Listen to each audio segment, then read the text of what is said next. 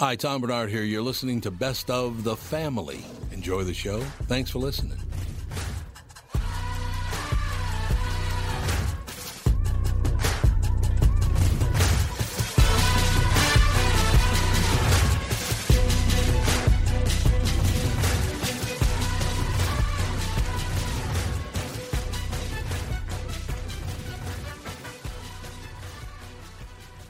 Michael Bryant, Bradshaw and Bryant. So what's the latest? Well, the latest is we're representing people who are injured through no fault of their own. People come to us. We talk to them about what their rights are. We talk to them about things that, adjusters would call them up and ask them about. And we represent people in order to get them justice for the injured. And have been for a long time. Very, very successful, no question. I do meet a lot of your clients. They come up to me on the street and whatever, and they talk about this, that, or the other thing.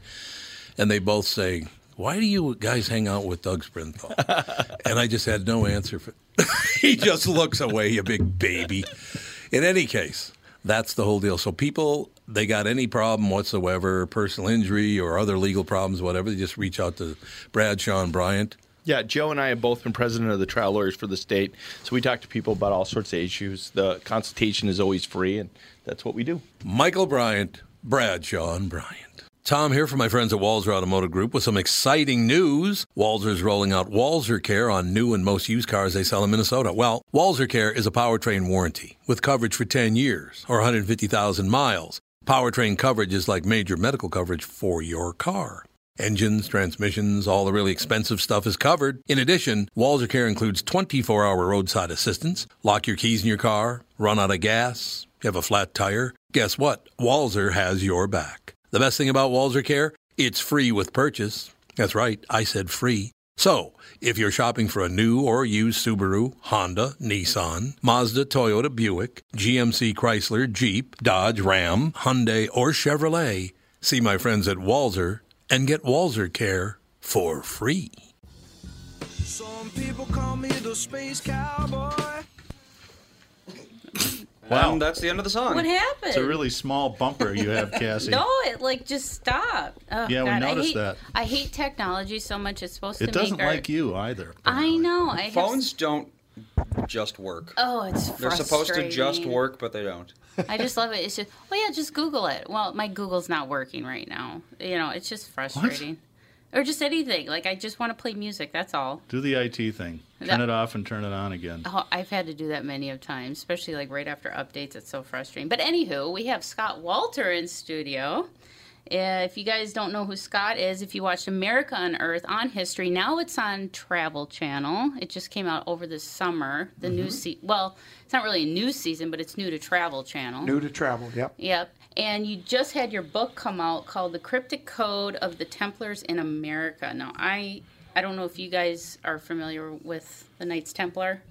Only from reading the Da Vinci Code. That's probably how most people were introduced to the idea. Well, anyway, this right? isn't fiction. I can tell you that. Scott does extensive... Wait. Da Vinci Code was fiction? Well, it had some facts in there placed into a fictional story. But you are like the real life Da Vinci Code. You do your research, your explorations. You go to all these locations to find these, clues and symbols and stuff, and you try and put it all together. And right. So what is new in this book? Oh, a lot. A lot. I mean, this book builds off of 3 other books that basically, just like you said, I've been going out and researching and looking at various artifacts, going to sites and trying to figure out what is the real history. Ladies and gentlemen, hang on. We have a guest in our midst. They have me total... That's all right. I'm sorry. We're live on the air right now. After you. They're all here. Christ. I was just pontificating about your gift on the table, Tom. Oh, I have a gift? Yes, you do. Have the new book. It just came out on Monday called The Cryptic Code of the Templars in America. Oh, yeah. Thank you very much. We were just talking about that last time you were in. Yeah, that it was coming out, and it's been delayed for like 3 months because of layout problems at the printer, and it had to be reformatted, but it looks great. I'm very pleased. Yeah, it's a nice looking book. Yeah. So Now, what is new in this book that have been in previous books that you've done? Okay, well, one of the things that I'm talking about now that I'm ready to talk about because I feel like I have all the pieces finally in place, and that is to say that the founding of the United States of America did not start in 1776. It started in 1362. And basically, the Kensington runestone, which is an artifact found in Minnesota in 1898 by a farmer clearing trees, scholars have argued over it for 120 years, and it came into my lab back in 2000, and the rock told me that it was real, that it was old, and therefore it had to be genuine. And what I love about rocks, and I'm a geologist, I do material forensics for a living, is that I trust rocks. I don't trust some people. And if the rock told me that it was real, that means that everything within that inscription that many scholars said was not medieval had to be medieval. And so I then took 5 trips. I went over to Sweden and found everything. And of course, all this did was piss off the scholars even more because I went in their backyard to look for and find what they decided they weren't going to do because they had already made up their minds. But the other thing that logic told me was that if this artifact is real here in the geographic center of the continent, which is not a coincidence, that means that somebody came here, they came for some reason, and they placed it for, at that location for a reason. And the reason is, it says right on the stone, acquisition business or taking up land. It's a land claim. And it was the beginning, the stake in the ground, if you will, of the beginning of the founding of this country. That obligation that the medieval Templars who were escaping persecution from the monarchs of Europe and the Roman Catholic Church to found a new sanctuary, a new Jerusalem, a free Templar state that we now call the United States of America. Now, I've seen the Kensington. Have you seen the Kensington runestone? I haven't even seen Anoka. You got to get out, man. I got to get out more often. Well, for us Minnesotans, if you want to see the Kensington runestone, there's the Kensington Runestone Museum in Alexandria, Minnesota. That's worded, okay. And the stone it's pretty big, and they have it in a nice display. I mean, it's not some little stone that you can put in your pocket, that's for sure. I mean, it's huge. Yeah, Cassie, when you talk about pocket runestone, I like it. No, they sell pocket runestones. Oh, But do they really? the real one isn't a pocket Damn it, runestone. I thought we had They have a business. very cute gift shop. I got your secret to North America right here. Yeah, exactly. Anyway, there's so many things that we talk about in this book. Now, the runestone is an old story, but there is new information about it. And I don't want to get into too many details, but one of the things about the Templars and about the way that they operated and actually was handed down to the Freemasons is mathematics, geometry, and astronomy. Sacred geometry was very important. And, what do I mean by that? Well, they used certain measurements routinely. One of the things is called the megalithic yard. And what has recently been discovered is places like Stonehenge, Newgrange, in Egypt, with the pyramids and other sacred sites, is that the unit of measurement used to construct them was something called the megalithic yard. And this has only been recently discovered. And this measure is used or is calculated using the planet Venus. But it's very sacred. It's very important. In fact, when our founding fathers founded this country, Thomas Jefferson lobbied for our nation's measuring system to be the megalithic yard. But Congress didn't pass it. They wanted to throw a bone back to Europe, so we used the English foot, right? But actually, our founding fathers said, to heck with it. And they laid out our entire capital city using that measurement. To this day, it's still there. Oh, really? Yeah. Because I know that they've done maps of D.C., and it comes up to be like Masonic symbols or something like that, the way they had designed it and where not really monuments, but the important buildings. Well, the monuments are part of that whole sacred layout. Yeah, okay. Absolutely. And we talk about that in the book. I'll tell you what my wife discovered. is that the Washington Monument, which they just reopened today, by the way. Today, It's been yeah. Oh, did closed they? for like the last 3 years for reconstruction. well, they had an earthquake there, Yeah. and they had some more severe damage than they're telling us. Oh, okay. But the Washington Monument is basically a giant plinth, and it casts a shadow, right? And what my wife and Alan Butler, a British researcher, a wonderful guy and a dear friend, discovered was that at certain dates and times during the year, it will point to specific monuments that are important. Oh, really? Yeah. That's cool. I would just want to just see like what are those time lapse videos of Yeah, that? yeah. That'd be kind of neat. You probably do have that. I would get. This is the weirdest thing in the world. I've been here for 6 minutes.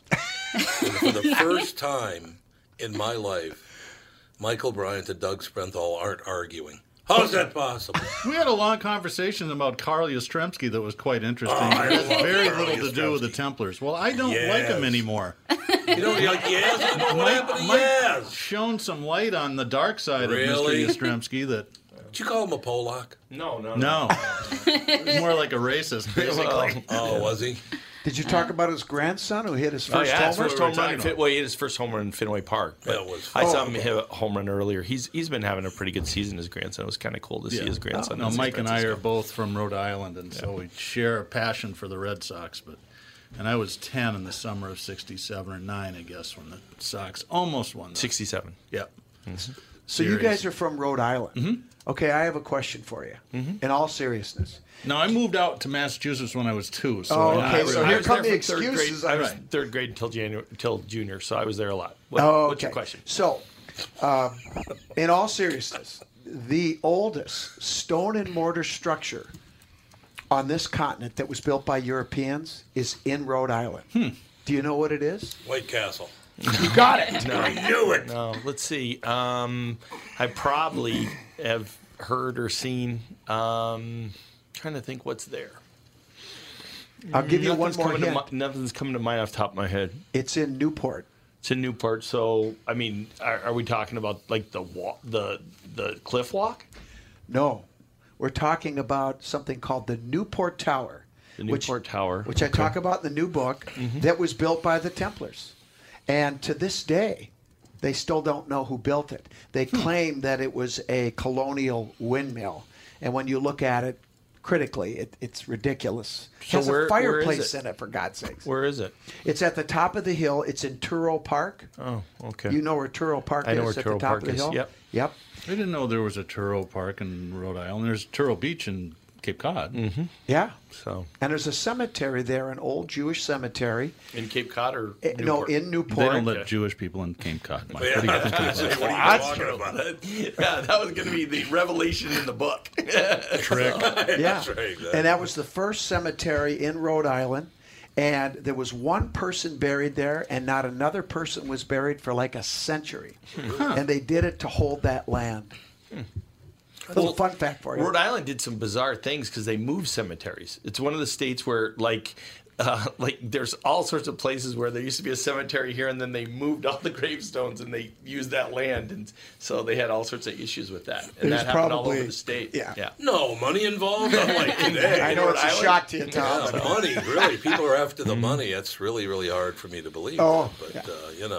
Oh, by the way, a couple of listeners already are blasting me for being late today, but they're putting our house on the market tomorrow morning. So there are tons of people in my house.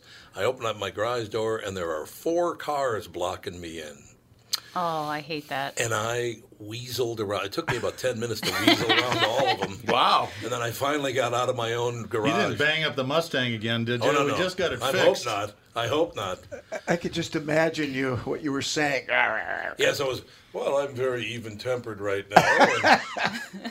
And my usual self. Was it like a 50-point turn to get out of the driveway? Oh yeah. I was like, Forward, back, forward, back, forward, Surprised you back. didn't just ride down on one of those little lime scooters. You mean the ones that lay in the street in Yeah, Golden can you Valley? see Tom riding one of those? Oh God! I still want somebody to explain it to me. So you get to use a scooter for free to help you get around. No, it's not free. You got to. There's an app Was it $1? And it's a. I have no idea what it They're is. pretty inexpensive. I don't know. It's like $1 a mile or something like that. Is that what it but is? then when you're done, you just leave it.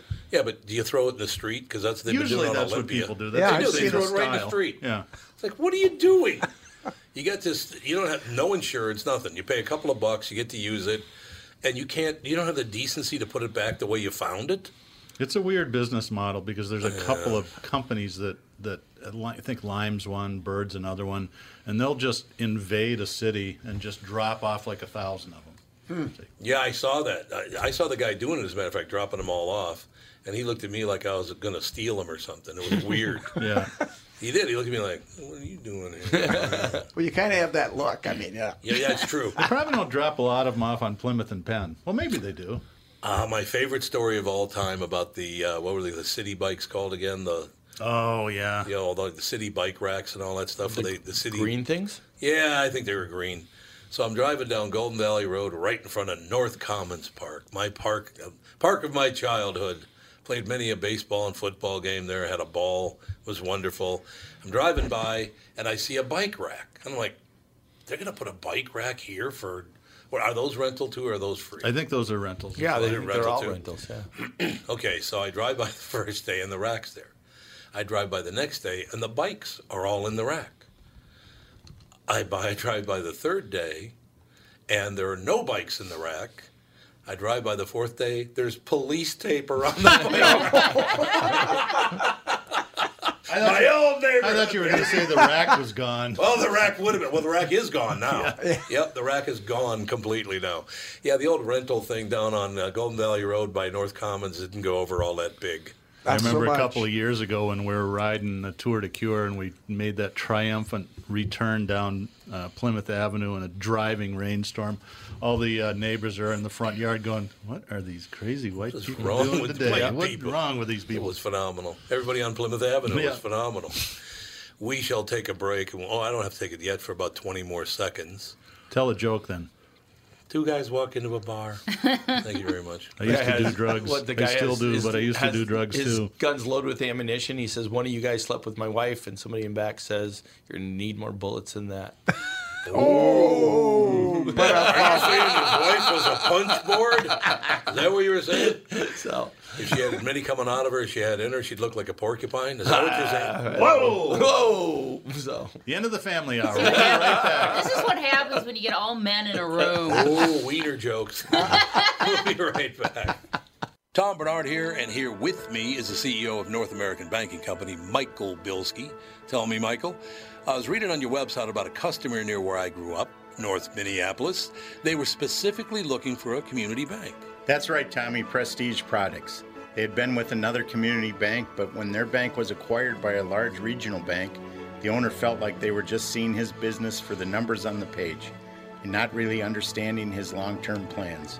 So he met with a number of community banks in the area, including us. Luke at our branch in Shoreview met with the owner, they hit it off, and Prestige Products chose to work with us. Incidentally, their favorite part of working with Luke is that he gets excited about the same things that are important to them. Having a clear understanding of your long-term goals makes for a great relationship and our difference maker for your business. Why not bank with my banker? North American Banking Company, a better banking experience. Member FDIC, an equal housing lender. Tom Bernard here for Whiting Clinic LASIK and Cataract. There's no better time than now to ditch your contacts and pitch your glasses. Whiting Clinic is the place I trusted to do this for me, and it's not just me. There's a reason Whiting Clinic is the #1 LASIK practice in the United States. Dr. Whiting's unsurpassed experience, the most advanced Contura laser technology, and lifetime coverage are all backed by Whiting Clinic's best price guarantee. Being the experts they are, they wanted to make sure you have the very best for your eyes, just like I did. Call now for Whiting Clinic's $500 off LASIK savings. If you're like me, not a big fan of glasses and contact lenses, then it's time you found out if you're a candidate for LASIK. And Whiting Clinic is definitely the place to go. Call 855-554-2020 today or visit whitingclinic.com to set up your free LASIK consultation. Remember to tell them that I sent you and save $500 on your LASIK. Offer good for a limited time. Call Whiting Clinic for details. Good for both eyes only. Cannot be combined with any other offer.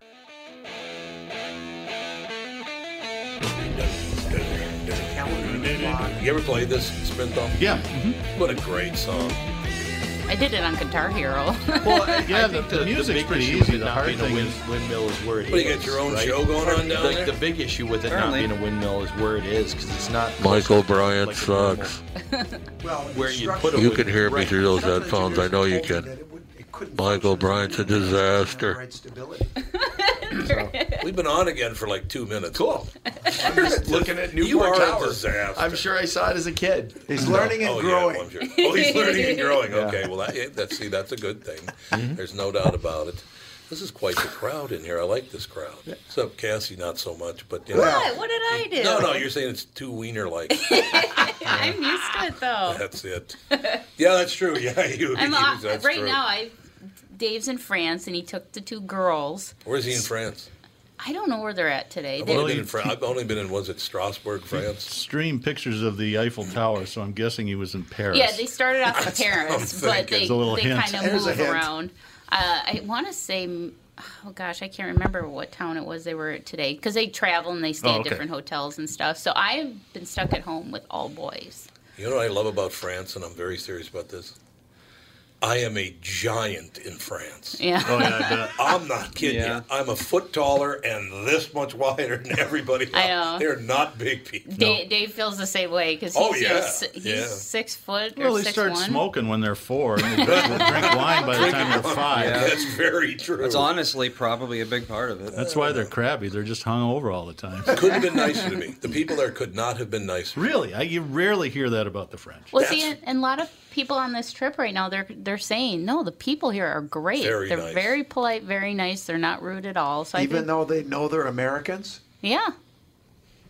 So, I know. Last I heard, if you admit to being American in France, you basically get stabbed. No, I- they're great. I They're would- great people. I botched the French language because I have such a heavy Minnesota accent. I No, can't do not those you. short vowels in French. I just Oink, oink, instead of wee wee. Yeah. Oink, oink. Minnesota accent right there. because I just want to go wee wee because that's Wee, just, wee. Yeah, that'll work perfectly. No doubt about it. No, I tell you, honest to God, they could not have been nicer in France. They're very, very. They actually came over and talked to me because I'm also quite a bit more muscular than your average French person. And a guy, I think I told you this already. A guy comes up to me in France and he goes, "Can I ask you a question?" I said, "Yeah." And he goes, "Did you a football player?" I said, No, I'm not a football player. And he goes, "Are you Special Forces?" Special forces. I'm 67. Yep, Spec Ops, right? Pretty sure I'm not Spec Ops right now. Pretty positive of that. But no, they could not have been nicer people. He wasn't That's eyeing weird. Alex to like take her or something, was he? Yeah, He wanted to find out. I would have looked at him and said, if I tell you, I'd have to kill you. I'd have to kill you. Sorry, I'm Special Ops. I'm going to have to take you right out. Like That's all Steve there is Martin to it. said, I hate the French, but I love their fries. Yeah. I loved that show so much. The Dean Martin Show on Thursday nights on NBC. You know how I know it was on NBC? You know what he got every week instead of a paycheck? He got light stock in bulbs? RCA. Did he really? Got stock in RCA every week. Really? He died a very well. How much money did he die with? And because he's been dead now, 30 years, something like that? So you said Steve, he went to Dean. Okay, know, but that's I'm okay. just keeping up here. We weren't going to run over the host, Mike. Thanks. I know. But No, I just was keeping up. It's like he's dead. I was Dean quoting Martin. Steve Martin, and you heard Dean. I thought you said Dean I know Martin. you did. We all got that. I'm just keeping up. Just your buddy here decided to call you out. It's all let's see. relative. The rest of us were Dean just... Martin used to say things like that all the time, though. Yeah, I get it now. I'm caught up. Leave me alone. That does sound like something Dino would say. Yep, every jury turns on you from now on. That's right. He goes, yeah, well. He died in 1995 for what it's worth. Okay, how much was he worth when he died? Had to be several $100 million. I don't know if that's... Because even back then, that was 25 years ago, so or almost 25 years ago. Celebrity net worth says $30 million, That's all? but you never really know.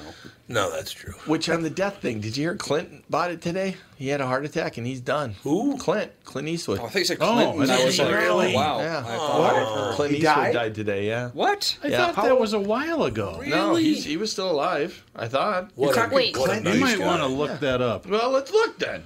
I saw something like somebody posted. It was when It was like a week What if it turns ago. out to be Clint Walker, who's been dead for like 50 years? Right. it wasn't not Eddie Clint Money who Eastwood is died. still alive. Who Clint died Howard. Monday Is he still alive today? after As Eddie far as Money? I can tell. Cars.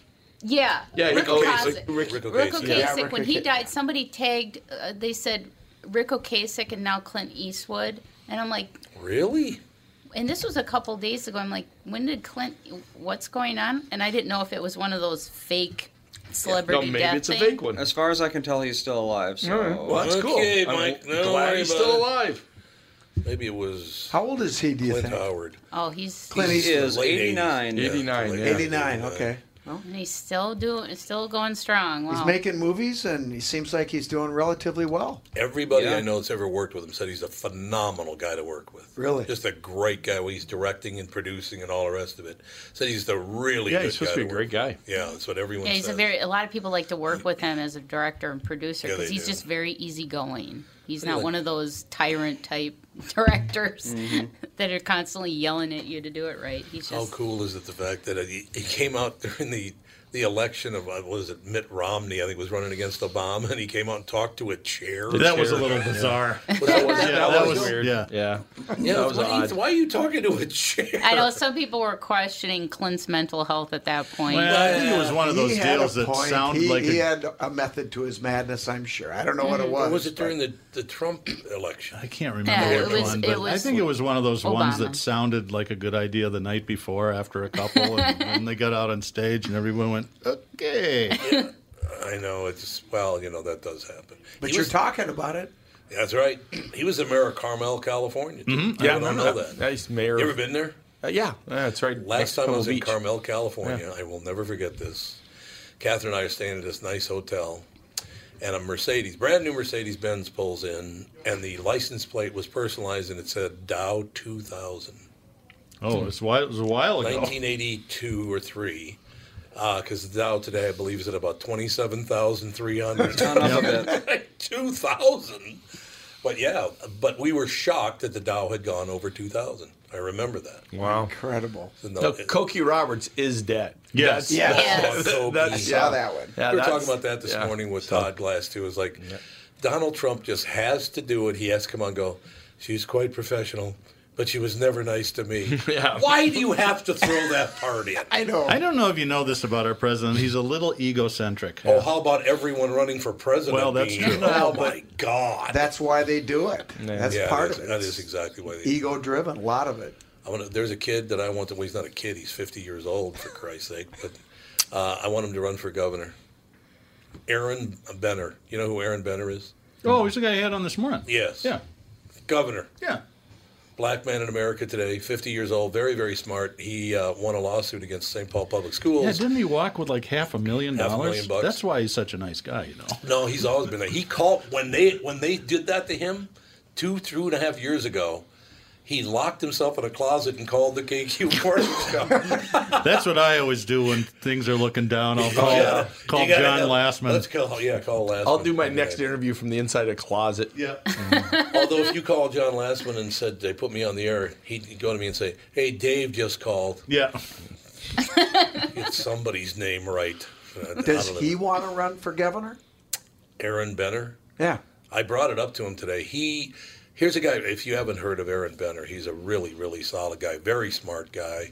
He was hammered pretty hard by the St. Paul public school system because he wanted all students to be treated equally. They were giving, and he's a black man, remember that. He thought that the schools were giving preferential treatment to black students because they didn't punish them for their misbehavior.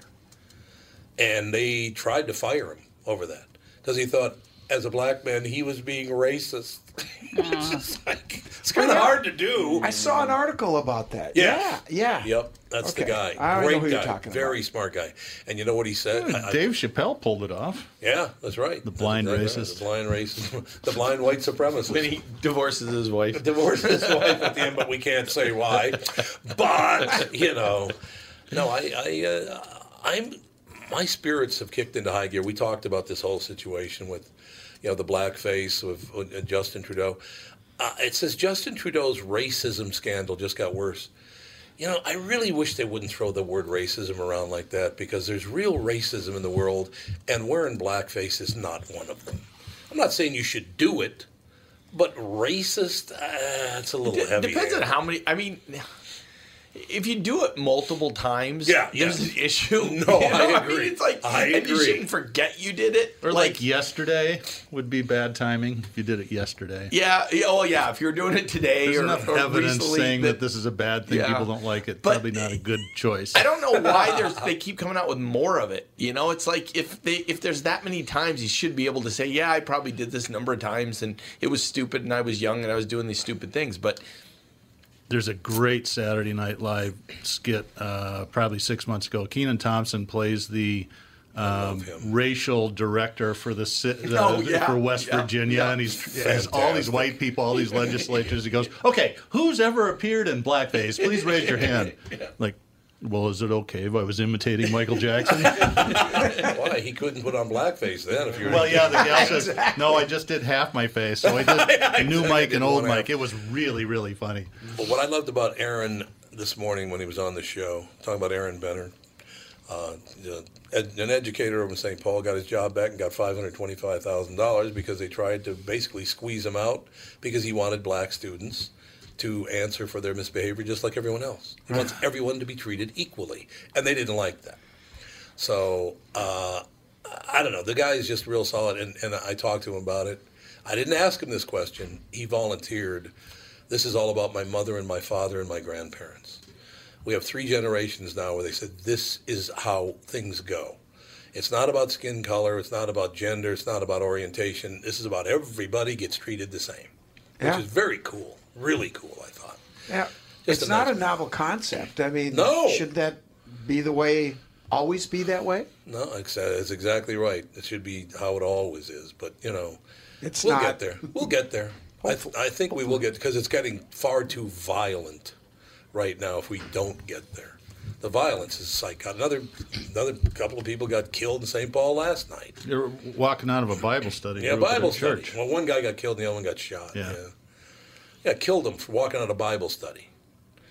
But they thought that was not a nice... think, Yeah, they think there might have been little... But still... Hood action. Let's not get mowed down in the street when he's coming out of Bible study. It's like, okay, whatever. But one thing, and I'll stop talking about Aaron, but I was very impressed with him. But he said... He loves telling me this, too. He goes... Yeah, a person came up to me the other day and goes, you're rather well-spoken. Oh, God, that's the worst thing you can say. You dress quite well. It's like, God, would you stop doing that? It's honest to God.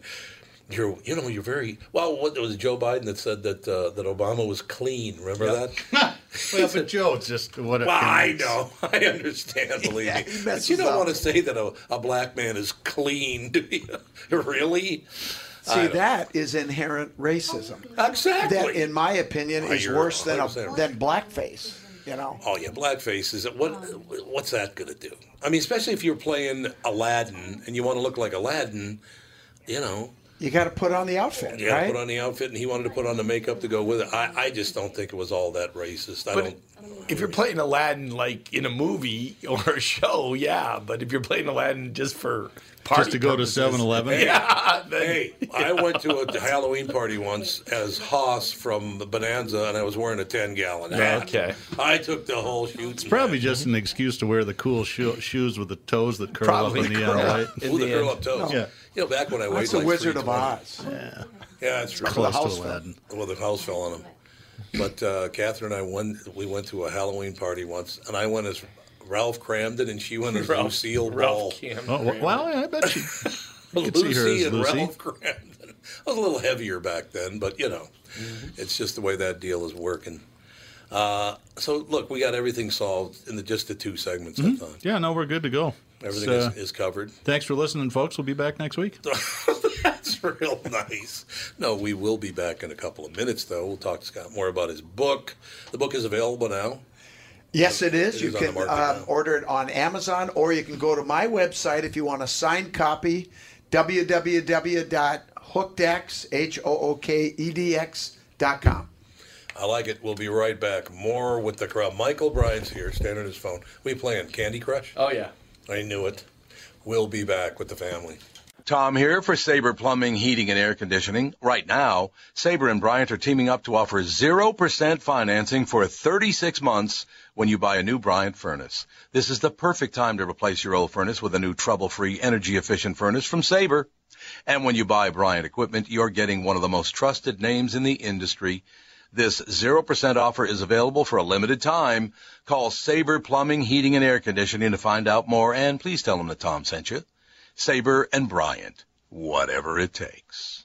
Northern Metal Fab, right off the interstate in Baldwin, Wisconsin, is a custom job shop specializing in large-scale projects. Northern Metal Fab is now hiring for all positions, including welders, painters, and inspectors, to provide quality craftsmanship to their customers. Northern Metal Fab is growing, and their growth is your opportunity. Northern Metal Fab offers competitive pay, excellent benefits, and more. Apply online today at nmfinc.com. That's nmfinc.com.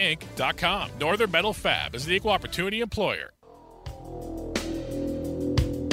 A modern day warrior, mean stride. Today's come so you mean pride. I have a question for our guests. Are there a lot of Scott Wolter impersonators? Because I see your Twitter handle is @real Scott Wolter. Ooh, I like it. I don't think anybody wants to imitate me. Although, actually, my kids do a pretty good job. Once in a while, my wife will when she's mocking me and when I deserve it. But Wait a minute, your wife mocks you? That never happens to me. I know, imagine that. Yeah. Yeah, That's how they keep us humble, Tom. Sarah blasted me hard about a week and a half Really? ago. I was wanna kind hear of it. out of line. She goes, "Look, you're 60. Try to at least act half your age." Do I have to? I didn't know Yeah, I that. turned 60 in November. God, really? You don't look it. Thank you. I look Oh, that's 70. right. I was at your birthday party. That's Never right. You mind. were there. I was there. But I thought you were like 50 No, or no, something. no. He goes, no. That all works out in the end. That you know what I mean? party almost killed her. She was so stressed out. She swore that I knew remember about that. it. It was I remember that. My wife threw me a big surprise birthday party upstairs at Sweeney's in St. Paul. Oh, We're yeah. familiar with the place. And I'm also a musician, so a friend showed up and set up a band, and it was really great. I was stunned. What a way to go into 60. Good for It you. was Yeah, it cool. was great. It was great. That's my age, too. So, right on, See, brother. he looks 60. No, I'm just kidding. You shut up. Yeah, you shut up, Doug. What do you think of that action, Buster? It's not white, was it's it. just ultra blonde. It was a great party. But, you know, your wife did come over to me later and goes, thanks a lot for doing that. And I said, what? She goes, you've been doing interviews for the last 2 hours. People were very, very I nice. know. They were very, very nice. I at could that see party. it, and I was stunned because there were radio people there. I'm in the car business. There were car people there, church people, and then musicians. It was like all these different. There's the big Venn diagram of my life, Strange and you gathering. could see all these people going. I think that's Tom Hartwright. No, next to the good-looking woman. Yeah. that guy right there. I think that's Tom. Exactly. I give them that all the time. You ever met my wife? I just give them to them all the time. Yeah, she's in her glory. I could be totally honest about this because she knows, everybody knows, that she's putting our house on the market tomorrow, which I do not want to do, but she does. And it's a lot to handle. I can understand it, but that's going to be tough. How long have you been there? 16 years. The biggest problem I have is before we lived there, we lived on a farm out in Dayton. Oh, yeah. I have not had a neighbor for 32 years. It's going to be a hell of an adjustment having neighbors. Where are you going after this? We don't know. Probably somewhere in Bloomington. I wanted to look at a couple of places down in Prior Lake because we could, have a boat out there, and there are two really good restaurants, aren't there, on Prior Lake? And how far is that from like here? Was it about 25 minutes, 30 minutes? If there's no Depends on traffic what time of day. in the winter, it's At your times, it'd be fine. in the winter It'd be it's fine, like yeah. 3 hours. Yeah, you don't work 9 to 5, so that's No, you're your right. times would work. I work from 5 to 9, and it's 9 p.m. Right. What do you think of that action? But no, we got a lake to the west of us here. It's called Lake Minnetonka. I mean, where pretty people nice poop. area. Pardon? Where people poop. Yeah, where people poop in the what is that bay called again? Oh, yuck. What's it? Big Big Island. Island. Big Big Island. Island. That's right. Oh, that place. Yeah, I like to take walks around Lake Minnetonka. Well, I'll never forget that brand new disc jockey at WXKY or what was the name Yeah, of it? something like that. Something like that. first week on the air, and this moron, you might want to ask somebody. Because I was sent the audio during my show, but the morning guy on the new morning guy says, beautiful day here in Minnesota. That's why we love to live here. His first day, but we love to live here. As a matter of fact, it is so beautiful. I think after the show, I'll go take a walk around Lake Minnetonka. Well, you better get walking. Is it like 500 miles? If you go in and out of every day, 500 miles. 500 miles. Let's not say let's take a walk around Lake Minnetonka, shall we? I think even if you just go the roads, it's like 50 miles. At least. It's got 100 miles of shoreline, 100 miles, and that's just in the box, right? So, yeah, it would take a while. Oh, my God. It's a big lake. What a maroon. What a maroon. I love Bugs. I loved it when Bugs Bunny called people maroons. What a maroon. They couldn't run that anymore, you know. They couldn't? No way. Elmer Fudd, people would have a fit. They took it off the air? I haven't seen any. I think they took it off the air like 40 years ago. Oh. But honestly, what was his deal? He had a quasi wabbit. He had a speech impediment. Yeah, speech impediment. No way to get away with that these days. Probably not. I don't know why not. I mean, come on, let's go. Have a sense of humor. How about if you have a speech impediment and wear blackface? What about that? That'd be good. One should cancel the other. They're both disabilities, right? Yeah, exactly. That's very funny, Doug. Thank you. Smart ass that you are. Unbelievable. New breaking news just happened just now. Trump sues the DA in Manhattan. Why is he suing the DA in Manhattan? Because they want his tax returns. Oh, is that why do they want his tax Are returns? they still on that? Yeah. Jeez. They renewed that again. So what do they think the tax returns are going to tell them? Oh, the tax evasion. Oh, tax evasion? Yeah. Has to do with the Stormy Daniels. At this point, he has 3 more months or something? I mean, just... No, the next election is a year from November. A year from November. And he'll be president if he doesn't win re-election until technically he might a year still from win this the coming next January. election, so... Oh, I think he's got a really good chance of winning the election. Unless the Republicans finally manage to find someone who's, not bland. No, they're splitting the ticket thing is They're going all in on Trump. They won't even let him go through the primary Last time process. anybody tried to do that was Ronald Reagan in '76. He tried to split the Republican ticket. Oh, that's right, he did. Yeah. Boy, did he piss off the GOP. Yes, he did. 4 years later, they thought he was awesome. Yeah, so hey. That's very true. And then, of course, Johnny Carson, the greatest line about Ronald Reagan. Did you see who was elected president of the United States? Ronald Reagan. And I see it's already affecting him. His hair has turned prematurely orange. Johnny Carson. See, that's what I loved about him. He would go after everybody. Mm-hmm. He was very balanced. If he told a Democrat joke, he would, in the very next joke, he would rip Earl Butz or whoever it was. Earl Butz. I haven't heard that name in a while. Yeah. Oh, my God, Earl Butz. That's actually a real guy, Andy. It is a real guy, yes. I know. Talk about I also haven't heard that name since I was getting in trouble for saying something really, really dumb. What are you going to do? But I do wish we still had that whole deal. Although I did see Stephen Colbert went after Elizabeth Warren pretty hard the other night. Yeah, I watched Colbert last night, and he went after a couple of people, and it was really pretty funny. God, he does a really good Bernie imitation. Oh, does he? Yeah, he does. He's got a hand and everything. He does a great one. Yeah. It is good. Well, he found out he's related to him. Oh, he did? Oh, really? Yeah. Larry David is fourth cousins or something. No, we're talking about Stephen Colbert. Stephen Colbert. Oh, I thought you were talking about Larry David is related to Bernie Sanders. That's nuts. He is. He didn't know that till after he started doing the imitations of him when he was running for president. He found out they're related. They're actually related. Well, that's all right. You go after your own even harder. Absolutely true. Do you think there's going to be any big swing, no matter who wins the presidency coming up here in about 14 months? Is it really going to have that big an effect on the American population? I mean, do you think they're really going to raise taxes through the roof? And I just don't see that happening. If it's a Democrat? Yeah.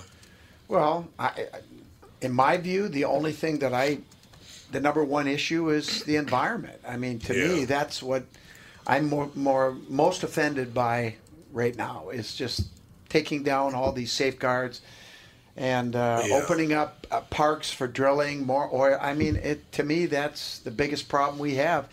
And why would you take a chance with your environment? I mean, it's like getting in your car and you're going, well, I feel lucky today. I'm not going to put my seatbelt on. Yeah. You do it every time, right?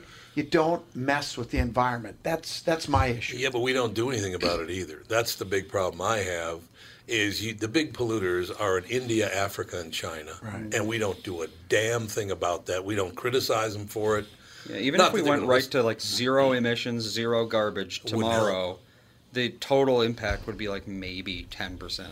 Actually, China's making really great They're getting strides. better. They've figured out what's going on. If you live in Beijing and you buy they only have so many license plates. It's like a lottery to get a license plate to own a car. And if you buy a car with an engine, internal combustion, you pay 100% tax in Beijing and hope you get a license plate. If you buy an electric car, there's no tax at all. So I think they realized when they had the Olympics there that they had kind of an issue with air pollution.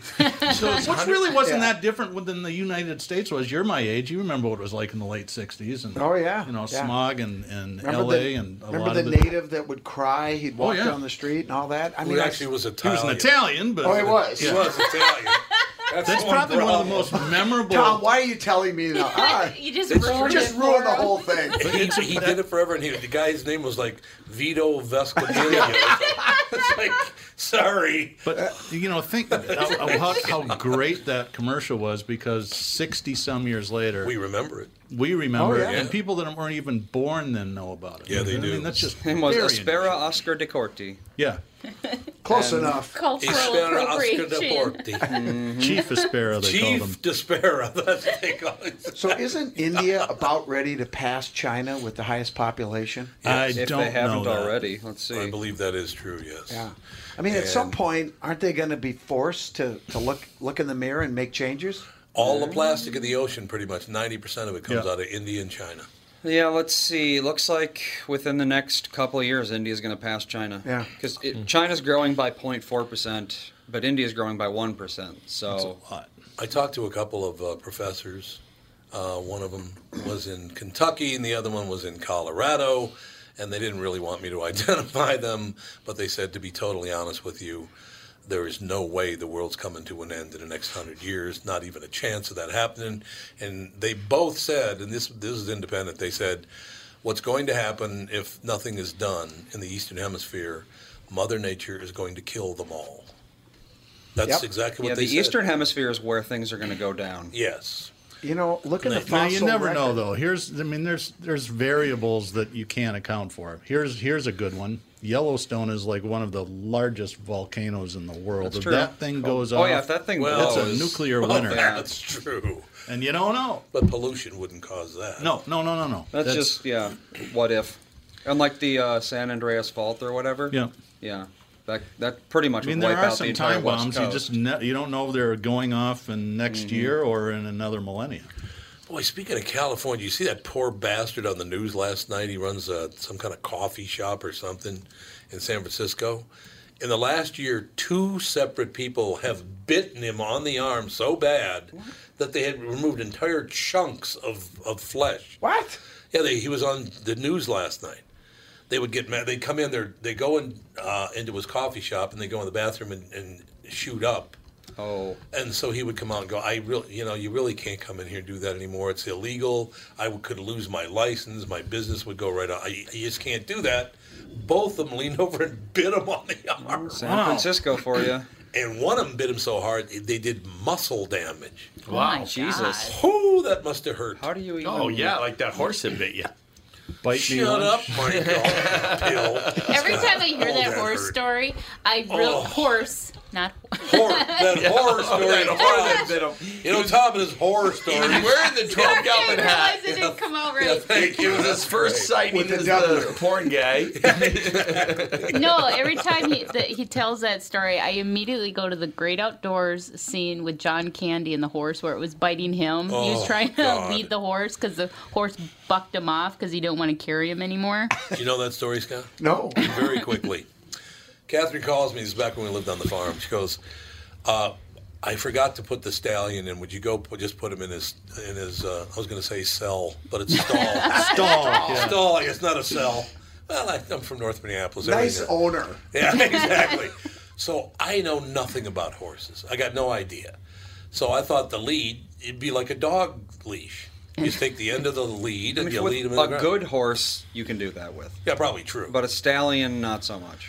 Yeah. So I grab it. I realized later you're supposed to grab it right under the chin and lead him in that way, but I didn't know. I'd never been around horses in my whole life. So I'm leading him in, and I'm walking in. All of a sudden, he leans over and bites me on my left tricep. Ow. And I mean hard, right? Oh, and that's a sensitive spot. Oh, God, did that hurt. Did you punch him? I wheeled around. Boom! I hit him right in the face. He looked at me like, Wow. Tough guy, huh? Yeah, tough guy, huh? He honestly got to look at me like, that didn't hurt at all. What's your problem? Yeah, what's your deal? Oh, my God, did that hurt? Those big, giant horse teeth. Yeah. Oh. So did you get him in there? Yeah. And then when he started laughing, after I punched him, he's like, oh. I'll go in. You made me laugh. I'll go in the stall. That's like God. You were his entertainment for the day. We're going to wrap it up here. That's the first hour already? My God. We'll be back. Tom here from my friends at Walzer Automotive Group with some exciting news. Walzer's rolling out Walzer Care on new and most used cars they sell in Minnesota. Well, Walzer Care is a powertrain warranty with coverage for 10 years or 150,000 miles. Powertrain coverage is like major medical coverage for your car. Engines, transmissions, all the really expensive stuff is covered. In addition, Walzer Care includes 24-hour roadside assistance. Lock your keys in your car, run out of gas, you have a flat tire. Guess what? Walzer has your back. The best thing about Walzer Care? It's free with purchase. That's right, I said free. So, if you're shopping for a new or used Subaru, Honda, Nissan, Mazda, Toyota, Buick, GMC, Chrysler, Jeep, Dodge, Ram, Hyundai, or Chevrolet, see my friends at Walzer and get Walzer Care for free. Michael Bryant, Bradshaw and Bryant. So what's the latest? Well, the latest is we're representing people who are injured through no fault of their own. People come to us. We talk to them about what their rights are. We talk to them about things that, adjusters would call them up and ask them about. And we represent people in order to get them justice for the injured. And have been for a long time. Very, very successful, no question. I do meet a lot of your clients. They come up to me on the street and whatever, and they talk about this, that, or the other thing. And they both say, why do you guys hang out with Doug Sprinthal? And I just had no answer for He just looks away, you big baby. In any case, that's the whole deal. So people, they got any problem whatsoever, personal injury or other legal problems, whatever, they just reach out to Bradshaw and Bryant. Yeah, Joe and I have both been president of the trial lawyers for the state, so we talk to people about all sorts of issues. The consultation is always free, and that's what we do. Michael Bryant, Bradshaw and Bryant. We are back, ladies and gentlemen. Our very special guest, Jeff Abraham. The book, The Show Won't Go On, the most shocking, bizarre, and historic deaths of performers on stage. Well, this can't be good. Hey, Scott, you ever died on stage? Thank you very much. I'm dead. I can't talk. I can't talk. I'm dead. Jeff, how are you? I'm doing great today. Publication date, so I'm doing great. Man, there's nothing wrong with publication, man. Getting that book out there is a good idea. How did you get inspired to write a book about people who have died on stage? It happened just a little over 15 years ago. I went to see an Elvis tribute show. Oh. There was a man named Al DeVoren who did not originate the phrase, but he made it popular. Ladies and gentlemen, Elvis has left the building. Thank you and good night. This was Saturday night. At the end of the show, he was milling about in the lobby, telling stories, and someone said, when are you going to write a book? He said, yeah, I know, I have time. Monday morning, I'm watching the news. He was killed in a car accident this Sunday morning. And I was thinking about, everybody always says, oh, man, that last show, I saw someone's last show, or I could have gone to that concert, and Elvis had died the day before he was supposed to go in concert. Yeah. Hank Williams was coming back from a show, and I knew about Dick Shawn collapsing. I said, maybe that could be a book. And I wrote the title, The Show Won't Go On, which I will admit is a pretty good title, but that's all I wrote. And a gentleman named Bert Kearns, my great writing partner, said, shut up or put up. And about 3 years ago, we decided to put pen to paper and made the book a reality. No, you're talking about on the live stage, on television, and movies, the whole shooting match? Anywhere with an audience. With the original title, actually, was like the 99 Most Shocking. And the publishers thought, no pun intended, it was a little bit of an overkill. It was too much. Oh, yeah. So we had a criteria, we chopped it down. There really had to be an audience. So there's television is really not represented. We decided not to do athletes and stuntmen and things of that nature. Yep. Really, anything really on a live stage. We kind of lead up to certain things, like Lee Harvey Oswald, the first televised death on television. But it literally with an audience. We do. There is some television in there, of course, with the famous Dick Cavett episode. Which one? J.I. Rodale, a health expert of all people. No, Jeff, no. No, this is not my line. Dick Cavett said the gods of television were very good to me. So he's interviewing a guy named J.I. Rodale of Rodale Press. Mm-hmm. Yep. And he was a guest on the show, and he was doing a wonderful segment.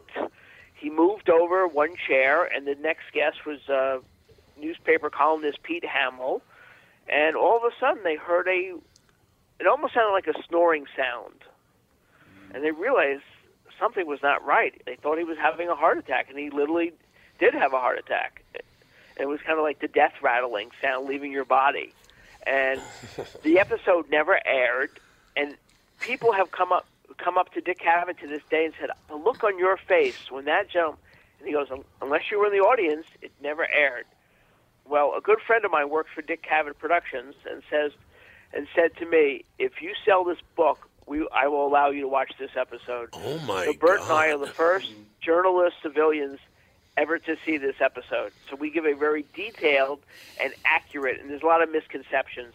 People had always thought that Dick had said when he heard what sounded like a snore, am I boring you? But that line was never uttered on the show. Oh, yeah. Yeah, there's a lot of that in there. There are a lot of, yes, I was at Woodstock. Oh, really? You're one of the 85 million who are at Woodstock? Is that right? Absolutely. It's one of those deals, isn't it? Yeah, that's very, very quickly. I also do a morning show. I've been on this morning show for like 35 years. And Nancy Culp, who played Jane Hathaway on the Beverly Hillbillies. Of course, yeah. She called in to be on the show, and we used to have a spoof interview, a guy named, because we hated all radio names. So since it was a spoof interview, we referred to him as the Chucker. The Chucker. Because it was the phoniest name we could ever think of, right? So the Chucker interviews Nancy Culp. She hangs up the phone and dies. It's like, oh my God. That was a little unsettling. Yeah, she died right after she did the interview. I'm like, oh my God. So Jeff, I understand where you're coming from here, man. And we have radio people in the book. Oh, you do? Alexander Woollcott, the great New York drama writer, was doing a radio show, and he had passed a note, I'm not feeling well, and then was taken out, had a heart attack, and died. So there have been cases of people who've been on the air, and the record kept on playing over and over again. The audience at home had no idea the person they had just been listening to had a heart attack. Our morning guy on the very station I worked for, KQRS Radio in Minneapolis, back many, many years before, it was K Adam and K Eve. Get it? Adam and Eve, AM, FM. But the morning guy died on the air. Yeah, he just. Oh, you have to send me those names. We are working on a sequel. Believe it or not, since we handed in the book, we've had about a dozen people die, including someone over this weekend, a performance artist in Spain. They caught on fire with pyrotechnics. Yeah. Hit her with a firework. Right? Ow! Yeah. She's a very pretty young woman. It's sad. Yeah. Had a very promising career ahead of her. Do you include cases like Christine Chubbuck? Yeah. Oh. Who's Say again, Christine? please? Well, that was my question. Because she was the first person to kill herself live on air. Oh, my God. And I thought some people might not... like to learn about that, but she's a newscaster. She was. Would she listen to the morning show? Do anyone in? Turn yourself You right know, it's easy to make jokes about this, but the one thing we really wanted to do in this book is really make it a celebration of these performers. Good. Yeah, that's a good thing. Because we were interviewing, children or spouses of these performers who are, to this day, like Dick Shawn, we talked to his son. He still cries. We talked to the amazing Joe, an escape artist who was buried alive, and talked to his son. So, it's easy to make, titter and things like that, but the book is not about this person collapsed on stage. Right. It's just cataloging and celebrating these great performers. But at the same time, there are certain endings that are so amazing that you couldn't make this up. One of my favorite entries is the first one of the book. A woman named Jane Little, who was about 4'11", had the Guinness Book of World Record for the longest tenure with an orchestra. She was with the Atlantis Symphony Orchestra. She had health problems, came back, and had a heart attack during the encore of her show, of the orchestra.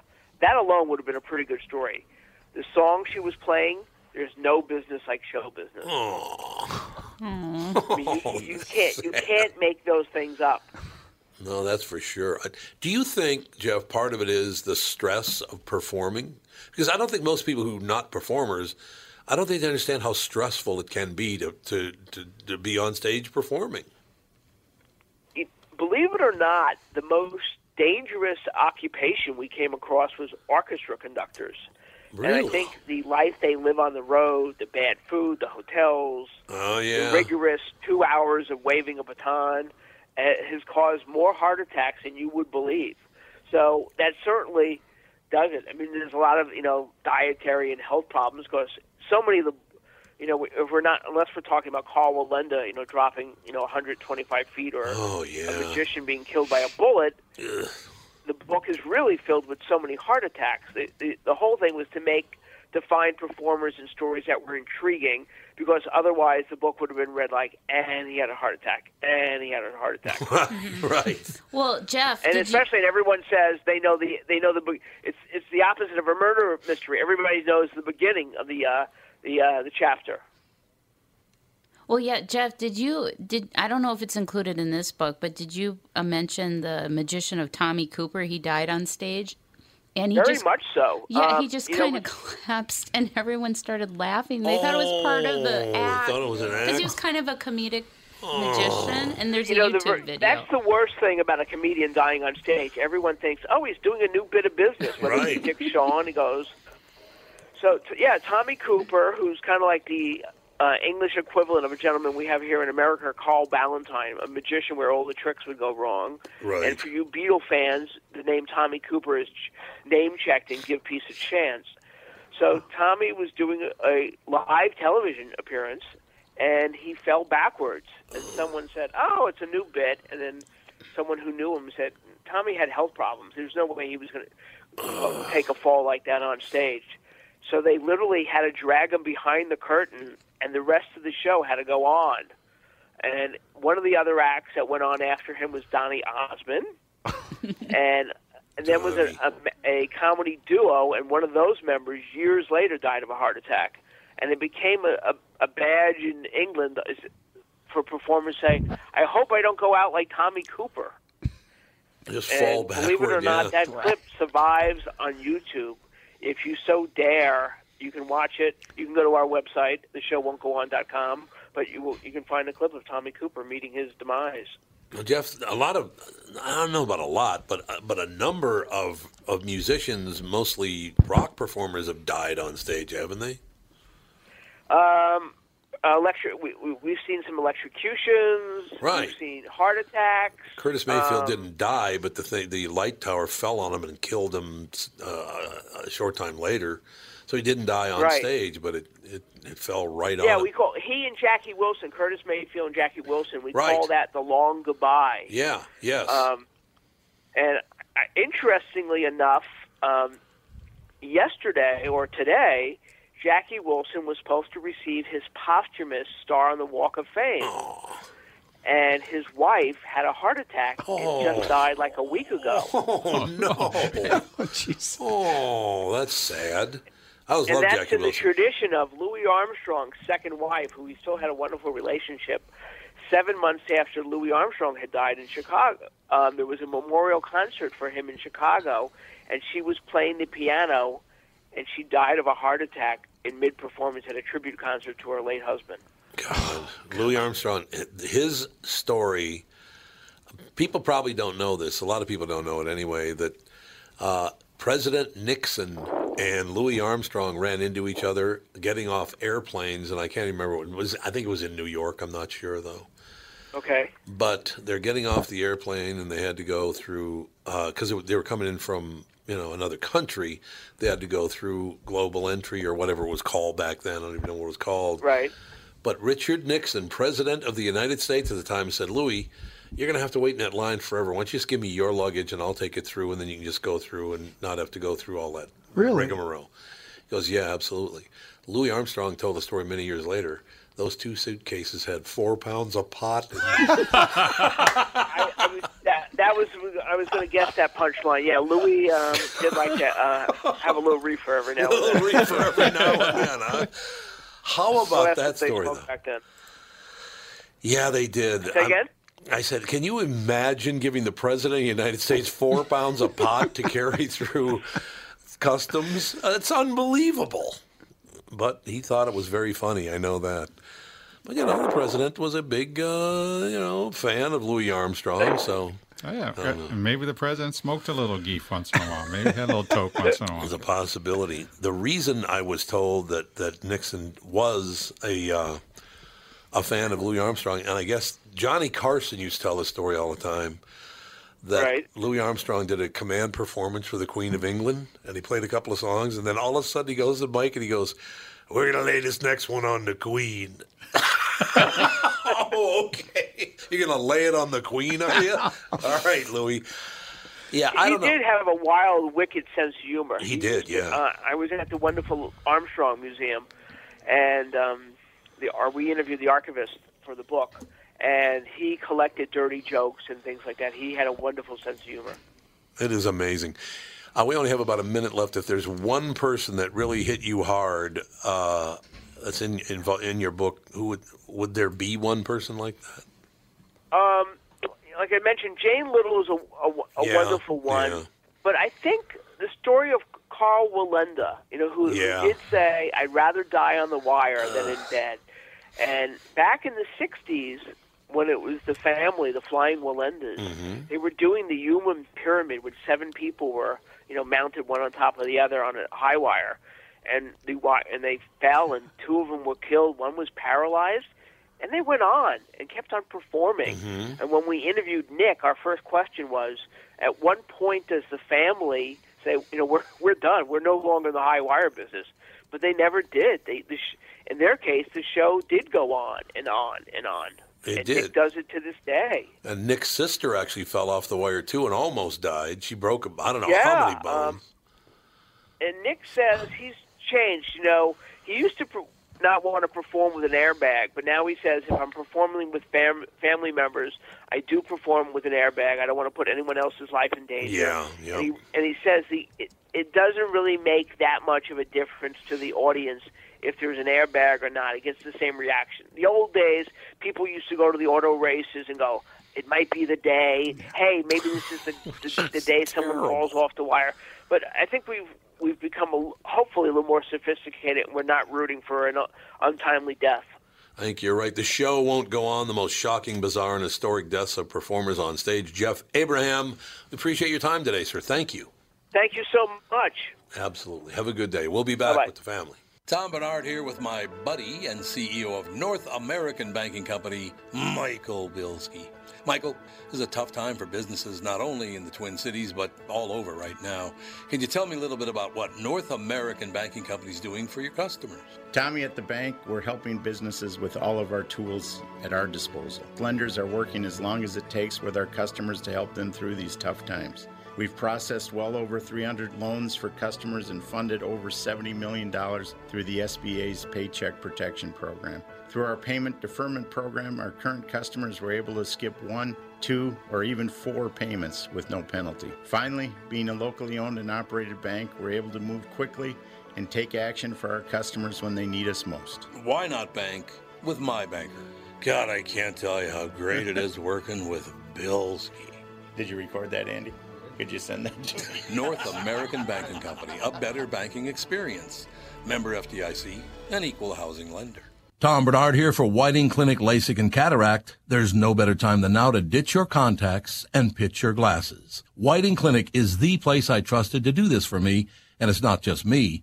There's a reason Whiting Clinic is the #1 LASIK practice in the United States. Dr. Whiting's unsurpassed experience, the most advanced Contura laser technology, and lifetime coverage are all backed by Whiting Clinic's best price guarantee. Being the experts they are, they wanted to make sure you have the very best for your eyes, just like I did. Call now for Whiting Clinic's $500 off LASIK savings. If you're like me, not a big fan of glasses and contact lenses, then it's time you found out if you're a candidate for LASIK.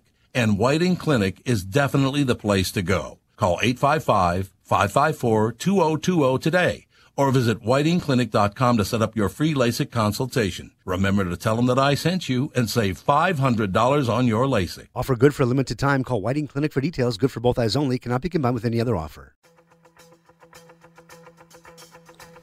Yeah, baby.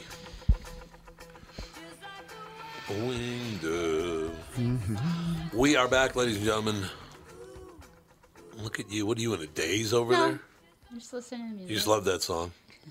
It's all true. So we can talk about TV shows because, Darkness Dave announced the start date of his TV show, right? Yes, his show, The Holzer Files, will premiere on Travel Channel October 3rd. It's a Thursday night. Yes, and then October 4th, Travel Channel is doing a 4-hour live ghost hunt in Salem with Dave. So he's not going to be here to help us move on October 4th?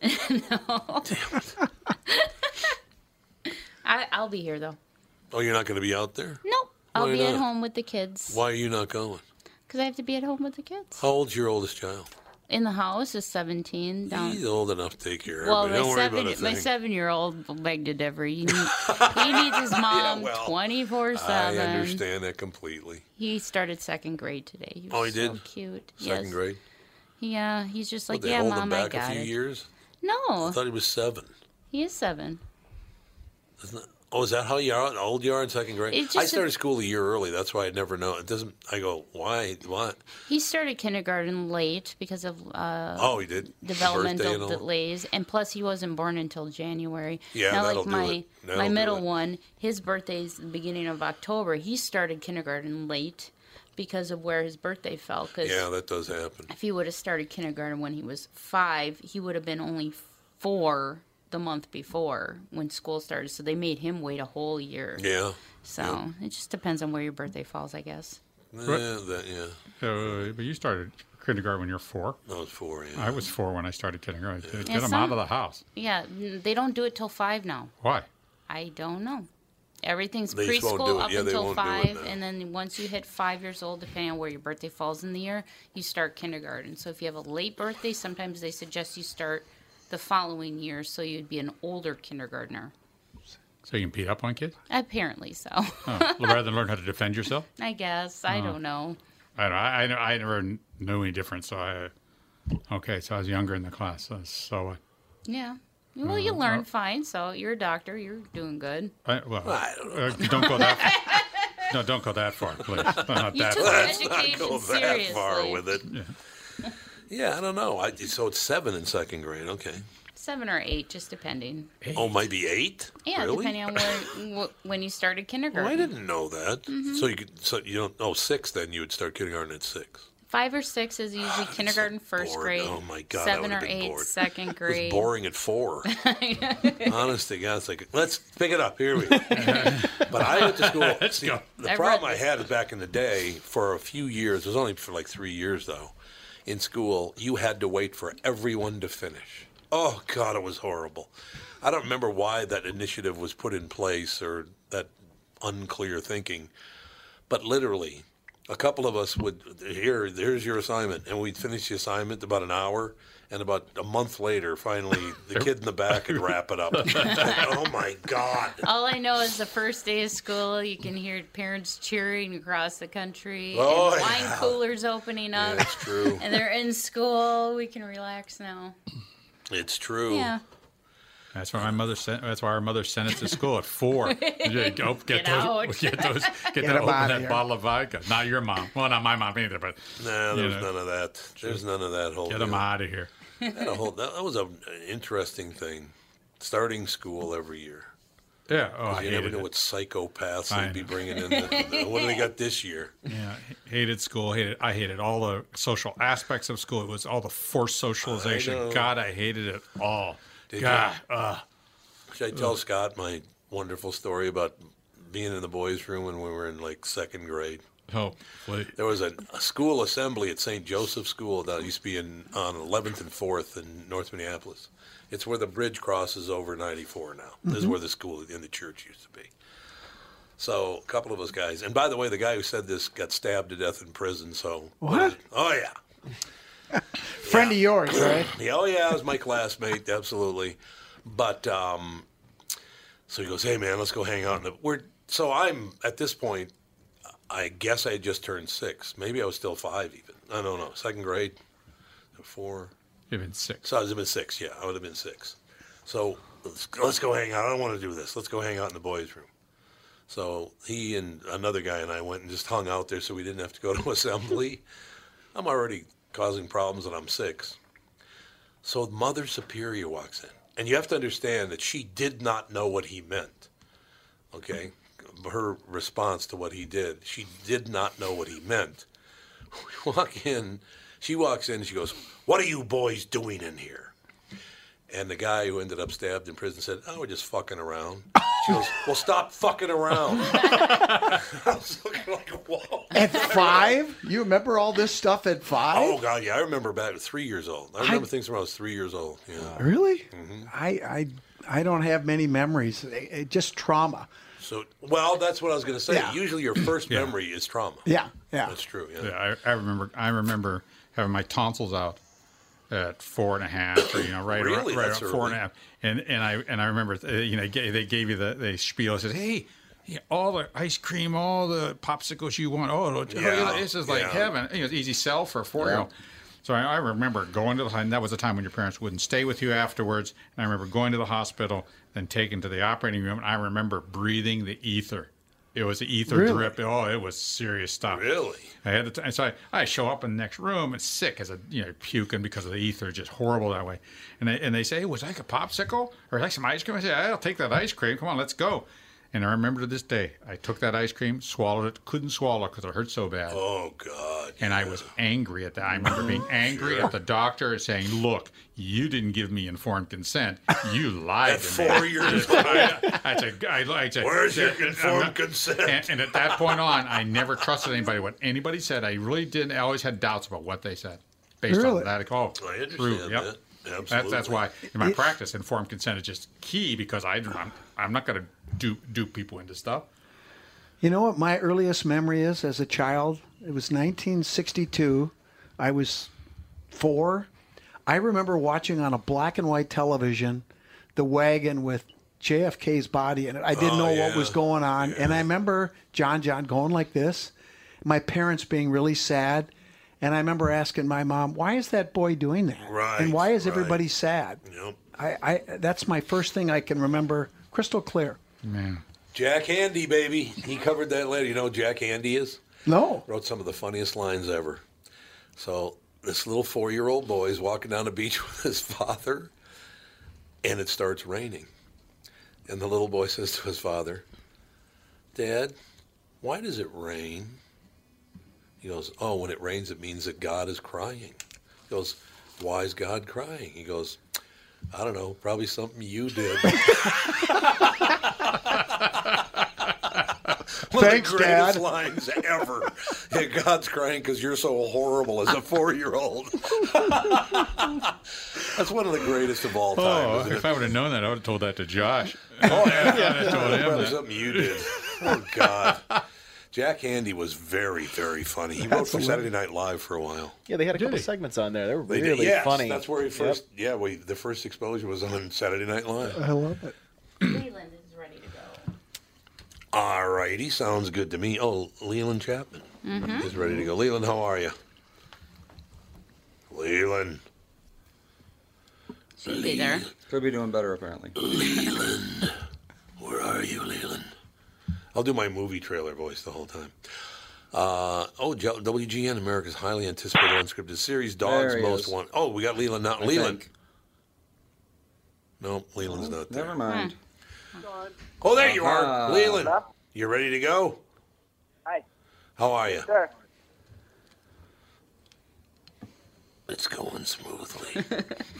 Leland, Dogs Most Wanted to premiere Wednesday, September 4th, tomorrow night at 8 o'clock Central Time. Leland Chapman, son to dog. Leland is an American bail bondsman and bounty hunter, known as one of the stars of A&E network reality television program Dog the Bounty Hunter.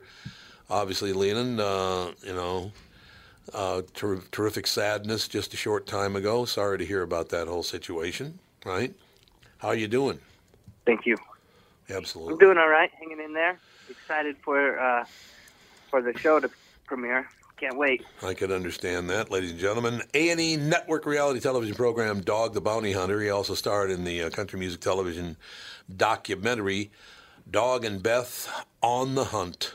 So how's the family? The family doing well now? They okay? It's touch and go. Of course, everybody's still grieving, Yep. with the grieving process, there's different stages. So everybody's kind of dealing with it on their own, and trying to stay busy and trying to keep our minds busy. Yeah, I can understand that. Leland, you got to be very, very proud. And I'll move on. I know you don't want to spend the whole time talking about this, but, I've been a big fan for years.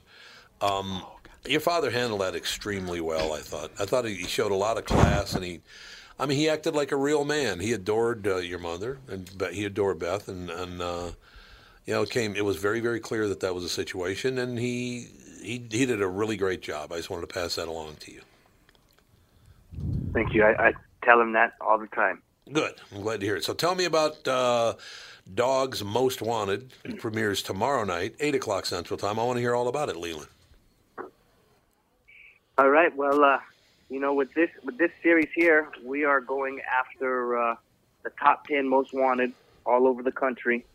With Dog the Bounty Hunter and, of course, Dog and Beth on the Hunt. We were going after pretty much anybody we could, whether it was a misdemeanor to a felony. Right. But these cases here, they're a little bit more edgier, and there's a lot more at stake as far as the crimes that the people have committed, and the reason why they're running. So these guys that we're chasing now, are fleeing the state. Coming from one state to another, and we track them down and bring them back into custody. That's how it should be. How old were you when you got first involved in the whole process? You couldn't have been very old, were you? I think at my very first bounty I went on, I was probably right around 10, 12 years old. I used to dress up like the newspaper boy, and I would go knock on the door, try to get the finish stand the door. I would step out of the way, and my dad would grab them. And then I would try to lock up. At first, I kind of thought it was mean because I was thinking, man, that guy was just sitting there watching TV.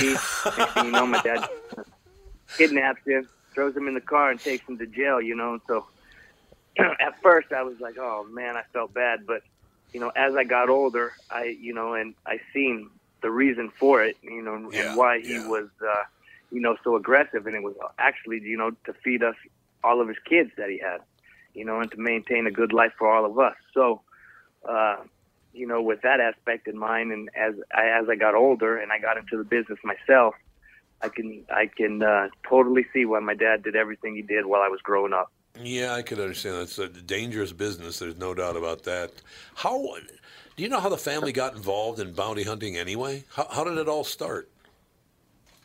Well, my dad was in prison for murder back in 1976. I was 9 months old, and he had two kids, me and my brother with my mom, and there was a child support discrepancy when he got out of jail, and basically the judge asked my dad to go ahead and pay the child support. My dad didn't have no money, so the judge said, hey, I think you would be a good bounty hunter. You look like a bounty hunter. Really? So if you can bring these guys back to my court, then I will pay this month's child support. So my dad, within a couple hours, had that guy busted, took him back in, and the judge paid my mom the child support for that month. And then, he just asked my dad if he was lucky or if it was kind of, something that he was good at. And before long, my dad was picking up guys and then going to the post office and grabbing the wanted posters and the missing photos off of the wall there, and he just started tracking them down. And, became a bail bondsman. After they tried to pass laws to get rid of him, he became a bail bondsman and got grandfathered into the business. And, that's how it all started. So what do you mean they passed laws to try to get rid of him? What's that all about? Well, they first said that you can't be a bounty hunter if you're not a bail bondsman in the state that he operated in. So he had to become a bail bondsman. Then they turned around and said, well, you can't be a bail bondsman if you have a felony conviction. So there was already a couple licensed bondsmen in the state at the time. So after that time, it didn't allow anybody else with a felon to become a bail bondsman or bounty hunter.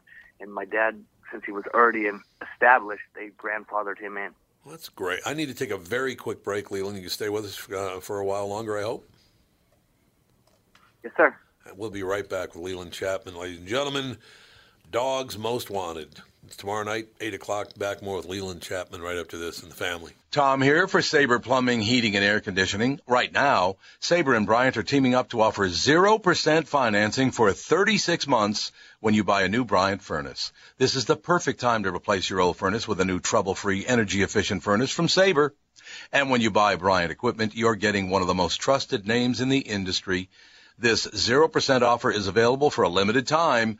Call Sabre Plumbing, Heating, and Air Conditioning to find out more, and please tell them that Tom sent you. Sabre and Bryant, whatever it takes. Northern Metal Fab, right off the interstate in Baldwin, Wisconsin, is a custom job shop specializing in large-scale projects. Northern Metal Fab is now hiring for all positions, including welders, painters, and inspectors, to provide quality craftsmanship to their customers. Northern Metal Fab is growing, and their growth is your opportunity. Northern Metal Fab offers competitive pay, excellent benefits, and more. Apply online today at nmfinc.com. That's nmfinc.com. Northern Metal Fab is the equal opportunity employer. Is that your running away from the law music? Is that what Breaking that the is? Law by Judas Priest. Breaking the law. Yes. Ladies and gentlemen, we are back. Leland Chapman, our special guest. WGN America's highly anticipated unscripted series, Dogs Most Wanted, to premiere tomorrow night, 8 o'clock Central. Leland, we have Scott Wolter in studio with us. Scott,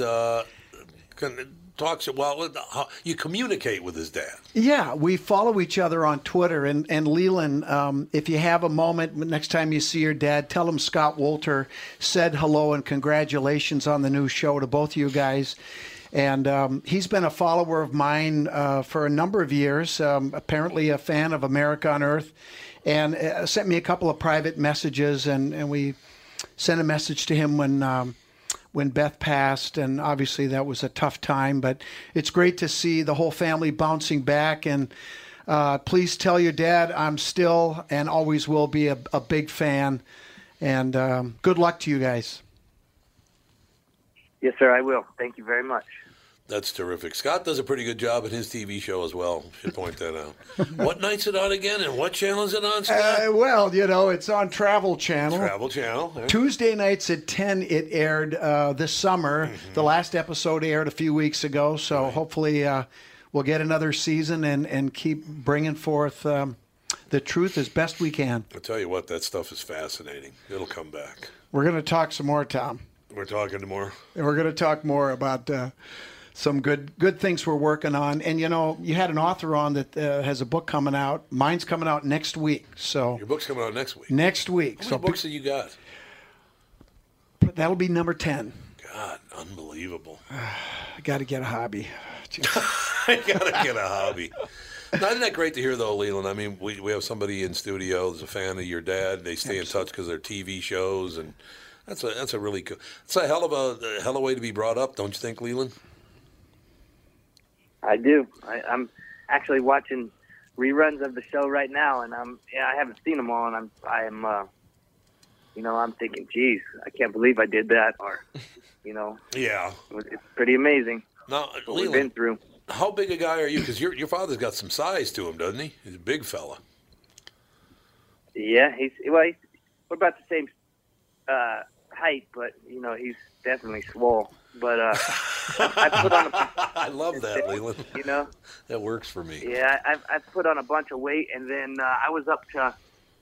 I would say probably in the last shows, everybody's seen me probably right around 135 to 140 pounds because that's what I fought at. Really? And then since then, yeah, I've got all the way to 185 pounds. Uh-huh. But I recently injured myself, and I've been, I've been down for about a month and a half already, maybe close to 2 months. And I've lost quite a bit of weight, but the doctor says I should, because I can't lift weight, can't do anything at the moment, So once I can get back on the ground again and moving around, the doctor said I should put that weight back on quick. That's a good thing. Yeah, you probably want to have some heft to you if you're going to be hauling people away to jail, I would imagine. Having a little body weight's probably a really when good I thing. first moved, I lived in Hawaii. The men over there are big, but I moved to Alabama. And I was like, oh, my goodness, these are some big boys over here, too, So decided to, start hitting the gym every day. I would go 2-3 hours a day. Geez, pretty much every day. Because when I moved here, I didn't have any friends. I didn't know nobody. So all I had was the gym, And I pretty much lived in the gym and gained a bunch of weight. And it's helped me as far as my work goes. Isn't that amazing, Leland? You go to I feel certain a lot areas? better, but... Yeah, well, that's good. I'm glad to hear that. I got a friend that's from the mountain, one of the mountain ranges in Georgia. Nicest guy in the world. Just calm, gentle, nicest man you'd ever want to meet. He is, I think he's 6'8" and weighs 410 and has very little fat on his body. This is one of the huge. This guy's the size of this room. Holy God, is he big? I believe it. I mean, Leland, you meet a human like that, and you go, "What happened to you?" Honest to God. I know exactly that feeling, especially when you have to bring that person into jail. Oh! You in a taser and a can of mace. Yeah, a taser and a can of mace. Well, now, Leland, you don't carry heat, do you? You don't carry a gun, do you? I do, actually. Yes, Oh, you I do? Okay. Only in the mainland, not in Hawaii when I hunt, but pretty much everywhere else I go, I do. So, what kind of pistol you got? The world is changing. It is. I carry a Glock 19. Ooh, that's a good weapon. I like Glocks. Yep. Yeah, Glock 22, 40 caliber works for me. Makes a lot of noise. I had the XDM 40. Yeah, Oh, I had you the did? XDM 40 caliber I was carrying for a while, but I switched back over to the Glock 19. I can perform a little bit better with it. Yeah, I could understand that. I mean, the Glock 40 is a great. It's a Glock 22, I should say. Excuse me, is a 40 caliber, but it is a lot though. And one thing, if you don't want to kill someone, just fire one off into the sky. The noise alone will make them pee their pants. Man, that gun is loud. It just starts like, yeah, that is terrific. Do you think you'll be doing this forever, Leland? You think you'll be in the bounty hunting business for most of your life? I honestly, I was just thinking about this the other day, and it's hard to picture me doing anything else. Right. Maybe if I could get a job on a fishing boat somewhere else or something that I enjoy, but other than that, I can't picture myself working at, McDonald's or anything like that anymore. So that'd be interesting. I would imagine I would have my hand in this business as long as it's around or as long as I'm around. Yeah, that makes. I don't think you can make quite as much money working at McDonald's as you do working on national television. I'm pretty sure. I tell you. But hey, trying to get on national television is not as easy as they say. Oh God, no. Hey, Leland, what's definitely a what's sort of one of the big close calls that you've had over the past few years? especially with some of these big dangerous well, guys. just recently, I was up in Tennessee, and I was catching a skip over there from wanted out of Philadelphia. I located him in a little out of Nashville, and then I had a couple other bounty hunters with me. One was an ex-police officer, and I arrived to the house. It was just me and my other guy, and we tried to surround the house. It was probably 11 o'clock at night. I seen all the lights on. I already had a positive ID because I had somebody watching the house for me as I was on my way up. So I knew my defendant was in there, and I was banging on the doors for probably 20 minutes. One of the guy that I was with thought maybe we were at the wrong house, but I told him, the lady that lives here is 75 years old. We've been here for over half an hour pounding on all the windows and doors. Yeah. And I said, if we were at the wrong house, don't you think the lady would have called the police by now? So as we're kind of, discussing our plan, the light comes on, and I am, they were doing some yard work, so I'm standing on a little ledge where it's a cliff on both sides, and I was on a concrete ledge, and the light came on. The guy came out with a shotgun pointed right at my head. Ooh. I told my buddy if he shoots me to make sure and shoot him back. That's a good idea. The guy, and I kind of was talking my way out of it, and that was probably the closest range I've been. I've had guns pulled on me before, but that one was, I could stare straight down the barrel on that one. Ugh. And I was a little bit nervous. I don't believe I was scared. I was just more nervous because I can tell the guy was drunk, and right. He was waving the gun all over the place, and I was just more concerned on thinking what kind of bullets does he got inside of that, and thinking where would the bullet go, and I seen the barrel pointing at my head. So I was able to walk my way around the bushes, talking to the guy, trying to be rational with him.